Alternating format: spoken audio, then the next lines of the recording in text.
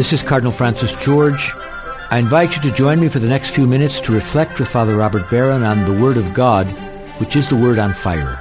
Word on Fire Catholic Ministries is a non-profit ministry at the forefront of Catholic evangelization, using new media to spread the faith on every continent. Father Barron challenges us to open our hearts to the Word on Fire, which is God's word of love for each of us. If our hearts are open, the Lord can change and transform us so that we might speak with love about the one who is love. The global benefactors of Word on Fire, with the support of the Archdiocese of Chicago, now present Word on Fire. Peace be with you. Friends, we are privileged this week to hear as our gospel that magnificent passage in the 10th chapter of Mark concerning the curing of Bartimaeus, the blind man. The story, undoubtedly preserves a memory of a real event.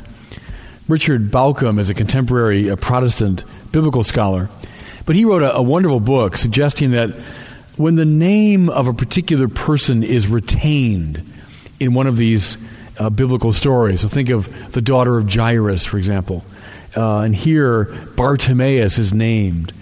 When that happens, Bauckham says, it signals the dense facticity of the story, the historicity of it. It's based on something that really happened. Perhaps because that person, him or herself, is still around to have corrected and communicated the narrative. So let's presume this really happened. Bartimaeus would still be around as the early Christians began to tell the story, and he would have said, well, here's the way it happened. Or no, don't tell it that way. This is how it really happened. But, as I've often said, these stories that are real, they tell real history, are included in the Gospels usually because they also have a powerful symbolic and spiritual valence. Put it differently, the Gospel writers aren't just journalistic recorders. They're great theological artists. So as they tell the story, they're also speaking at a symbolic and spiritual level that's meant to apply to all of us. This is a great example of this principle. So let's take it step by step. Bartimaeus is blind. Blindness in the Bible is very often a symbol of spiritual blindness. The incapacity to see what's really the case. The inability to take in what truly matters. The incapacity to see the big picture. Blind people, those who are physically blind, stumble about. They're unable to walk confidently. Well, this is true of the spiritually blind. It's all of us to one degree or another. What is the goal of my life? What is the path I should walk? What are the obstacles I should be avoiding? Well, see, most of us, we don't know. We're lost. We stumble about. We don't get it. That's why all of us are meant to identify with Bartimaeus precisely in his blindness. More to it. Bartimaeus sits by the walls of Jericho. Now, Jericho is an ancient city, one of the most ancient on the planet. It was a city during Jesus' time. People really lived there. No reason to doubt that there really was this figure, Bartimaeus, sitting by the walls of Jericho. But Jericho is also a city which has rich symbolic overtones for biblical people. Why? Well, it was the city that the invading Israelites had to destroy when they came into the Promised Land. Remember, they marched around it and they blew their trumpets and the walls came tumbling down. So not through military might, but through the power of God. Therefore, Jericho stands for the city of sin, the power of sin, that way of organizing ourselves that is opposed to God's way. It's the fallen city. It represents all those institutions marked by corruption and injustice. Remember when God calls Isaiah, and Isaiah says, "But Lord, I'm a man of unclean lips among a people of unclean lips." What he means is, I'm a sinner, and I'm living in a city of sinners. Well, that's Bartimaeus. crouching here by the walls of Jericho. Do you see why he functions as a kind of everyman symbol? But then we see his great virtue. He is a beggar. The spiritual problem today is that most people are blind, but they don't know it. They're blind spiritually, but they act as though they can see. They're focused on worldly goods, wealth, pleasure, honor, power. They don't see how blind they are to the truly important things. Giving oneself to the grace of God, living a life of love. They tend to say, I'm okay and you're okay. They fall into a self-complacency. See, but that's spiritual poison. I don't care how much you've got in the eyes of the world. I don't care how rich and famous and popular, successful you are. If you've not surrendered to the grace of God, you are blind. How wonderful it is that Bartimaeus, a blind man, begs. He says, Jesus, Son of David, have pity on me. Jesus, Son of David, have pity on me. He's probably heard of Jesus. Think of this charismatic rabbi. There must have been a huge popular buzz around him.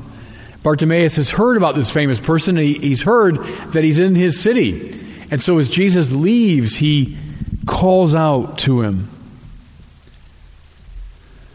Notice something, please, in the spiritual topography of the story. Jesus is leaving Jericho. Now, Jericho, as we've seen, is the city of sin, but also topographically, Jericho is in a very low place. It's down there by the Dead Sea, one of the lowest places on the planet. Jesus, symbolically, is God having gone into that lowest place, having gone into our sinful condition, now is going up to Jerusalem. Now that's, again, literally true. You go up, even today, from Jericho to Jerusalem. But now read it symbolically. Jerusalem is the city of grace. Jerusalem is heaven. Jerusalem is the rightly ordered city. Jesus has gone down into our sinful condition and now leads us out and up. See, Bartimaeus calling out to Jesus as he goes up to Jerusalem. Well, that's all of us. Sinners, blind, begging that he might take us with him on his upward journey. But what is going to happen in that city? Well, the passion and death of Jesus. He's going up to Jerusalem. That means up to the place of his glory, which paradoxically means the place of his suffering and death. What an important spiritual truth is being revealed here. The way to satisfy the deepest spiritual hunger is to walk the path of self-emptying love. You see, you've got to move from Jericho to Jerusalem. But you have to have sight in order to make that journey. You have to know where you're going and how to get there. That's why Bartimaeus, standing here for all of us, begs for vision. Notice, please, how we echo his words at the start of every liturgy. Kyrie eleison, Christe eleison, Kyrie eleison, Lord have mercy, Christ have mercy, Lord have mercy. What Bartimaeus says is eleison me in the Greek, same thing, have pity on me. We are reminded at the beginning of every Mass, or we are compelled to be reminded that we are sinners. We don't have it in our power to save ourselves. We have to beg. Now, what happens when Bartimaeus begs? Everybody around him tells him to keep his mouth shut. You're embarrassing yourself. Friends, don't expect a lot of support when you assume the stance of a beggar. I mean, that is just not a popular position in our society. No, we're in control. We're self-sufficient. Just do it. I'm in charge. No, but the spiritual life begins in the attitude of the beggar. Then Jesus calls to him. This is the all-important moment. Jesus heard his cry. He hears our cries, by the way. He summoned him from the crowd into association with him. I think I mentioned to you before that the word ekklesia in Greek, the church, is derived from two words, ek and kaleo, to call out of. We, the church, are those spiritual beggars who've been called out of the complacency of Jericho to walk now in the company of Jesus. What an important move that is. We affirm it now every time we come to church. We then hear that Bartimaeus threw aside his cloak. That's a wonderful baptismal image. In the ancient church, when you were baptized, you took off your street clothes. You were then put down under the water. Then you were brought up, and they clothed you in a white garment. Friends, in every spiritual journey, there has to be a death. I mean a death to the old ways, the old attitudes, the old behaviors. There's got to be a death to our blindness. That's why in almost all the initiation rituals of primal peoples, some acting out of death is involved in bringing a young man to adulthood. That's why when a young man would enter the Benedictine order in the early centuries, he would lie down on the ground. They'd place a funeral pall over him, and they'd sing the songs of a funeral mass. You see, he was dying to the old self in order to be reborn. That's Bartimaeus throwing off his cloak.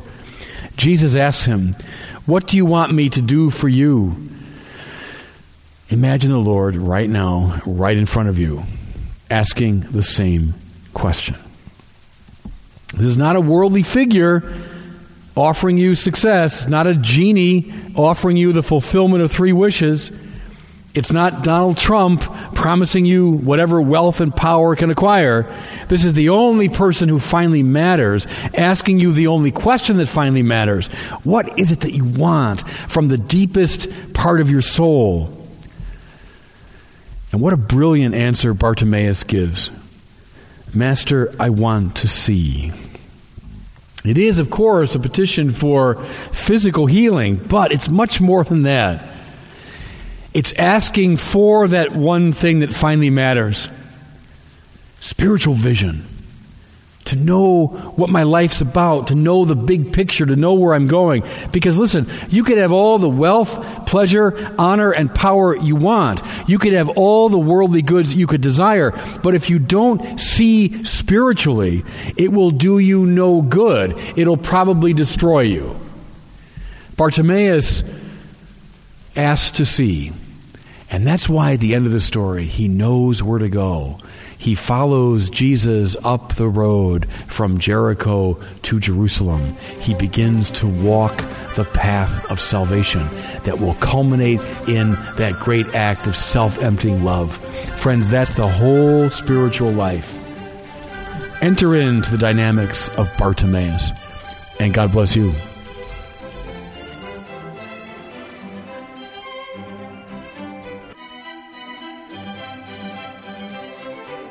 I hope you were moved today by the Word on Fire. I pray that together we might become a people on fire with love for God and neighbor here in Chicago and wherever these words are heard.